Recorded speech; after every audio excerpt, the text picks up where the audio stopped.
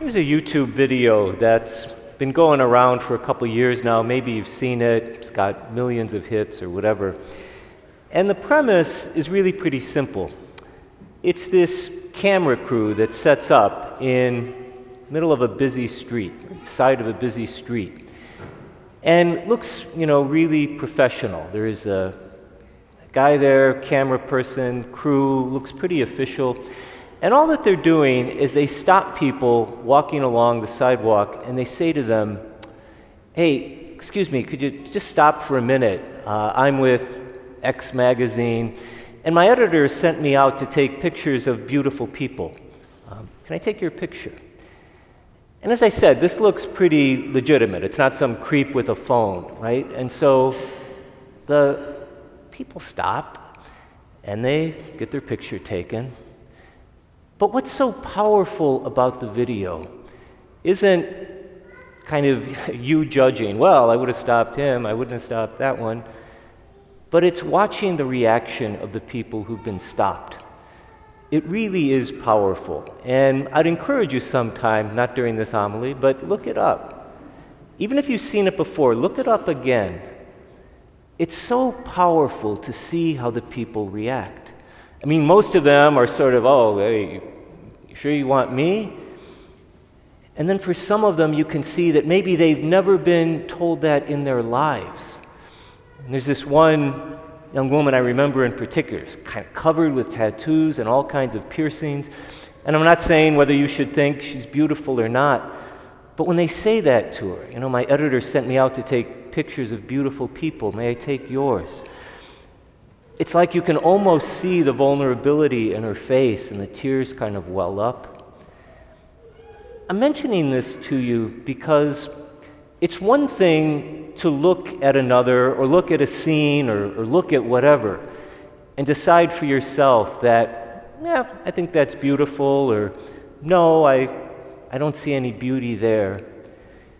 But it's another thing to think about what leads you to see beauty. And the reason I'm saying that is in that second reading, right, we just beautifully heard proclaimed, Paul talks about, he says, whatever you think is lovely, whatever you think is good, whatever you think is true, then think about it. And that word we translate as think means ponder it, mull over it, spend lots and lots of time with what you see as true or what you see as beautiful or what you see as lovely, except the word isn't really lovely. There's a perfectly fine Greek word for lovely. Paul uses a word that doesn't turn up anywhere else in the gospel, anywhere else in the New Testament. It's a very rare word. And it's not, if you were going to translate it literally, it's not lovely, it's toward the lovely. Whatever you find that leads you toward the lovely. And I don't think he just did that by accident. He's saying, I want you to contemplate, I want you to mull over, not simply what you decide is lovely, but what is it that leads you to see the lovely? And there's something in that simple question, can I take your picture because you're beautiful? That doesn't simply arrest the viewer's eyes on the person, as it might ordinarily happen when you're passing someone on the street. Yeah, beautiful, not beautiful, have a chance, doesn't have a chance. But in fact, something that leads you to see beauty. And that simple statement, can I take your picture? Because I'm taking pictures of beautiful people. I say that leads you to the beauty because the beauty there is watching that interchange between two human beings, between seeing what comes up in the mind and the heart of the one who is simply told that they are beautiful. And what I also love about the clip is that it doesn't linger. We don't suddenly hear about the life story of these people. We're not told what amazing things they do in their free time. It's just a few seconds of exchange. And it leads you to see the beautiful. And Paul, and I know it's hard in COVID time, you don't have the readings in front of you, but when you go home, spend some time looking them up. Paul says in the same reading, This is what will guard your heart. This leads to the peace of Christ that will guard your heart. Just a few days ago on Friday, we celebrated the Feast of the Guardian Angels. And if you're like me, I often think of the guardian angels like these, superheroes who are there, and when something bad is about to happen to you, they swoop in and make sure it doesn't happen. And that only lasts as long as till something bad does happen.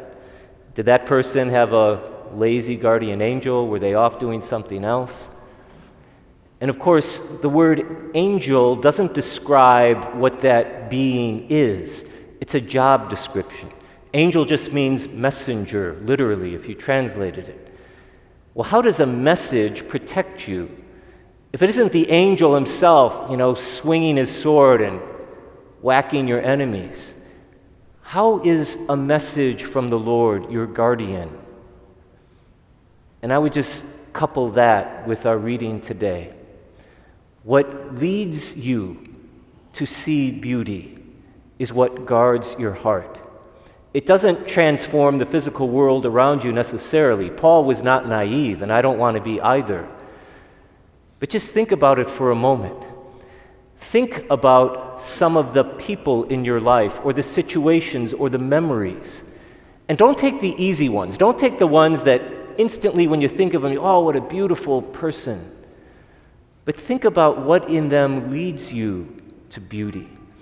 And if you really want to challenge yourself, think about someone you don't find so beautiful, at least initially.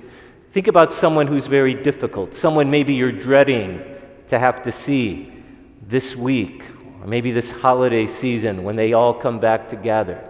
And if you're brutally honest, maybe even think about someone, you wouldn't be proud to say this, I wouldn't be proud, I'm not proud, but maybe even someone in your worst moods you'd say you hate. And now ask yourself, is there something in them that leads you to the beautiful? And that's the power of the question. For us Christians, evil is not a god unto itself. Bad choices are made by human beings who are in the image and likeness of Christ, image and likeness of God, whether we like it or not. And sometimes as a spiritual exercise, think about that enemy you have and think about their entire life. Maybe they are a parent. Maybe they've done something that if you're like me, it might be a beautiful thing, but I want to suppress it because I'm too busy hating them. I rather like to spend my free time sometimes because it makes me feel better in a twisted kind of way. And push yourself. And Paul says, what leads you to see the beautiful, then contemplate that, hold on to that. It's all too easy for us to simply say, I find this beautiful. And sometimes, I don't want to suggest this isn't the case, sometimes we really do see in that beauty what leads us to a deeper beauty.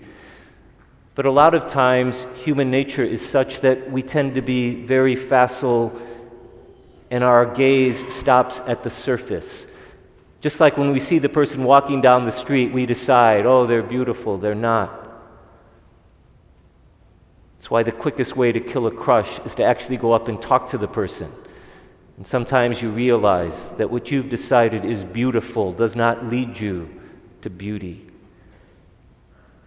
It's a beautiful and a challenging question Paul puts out to us. But if you want to take it out of Bible land, if you want to take it out of something where well, that's Paul, so of course what he's saying is theologically true, go dig up that YouTube video, or better yet, test it out for yourself. Test it out for yourself and think about anyone randomly who's in your life and say, what is it in them that leads me to the beautiful? Because if Paul is right, and I think he is, then to contemplate that, to think about that, suddenly transcends those snap emotions that we often spend our time and our energy fixating on. And to begin to see that which leads us to beauty. True beauty is what leads us to Christ. And I can't think of anything better than to contemplate today.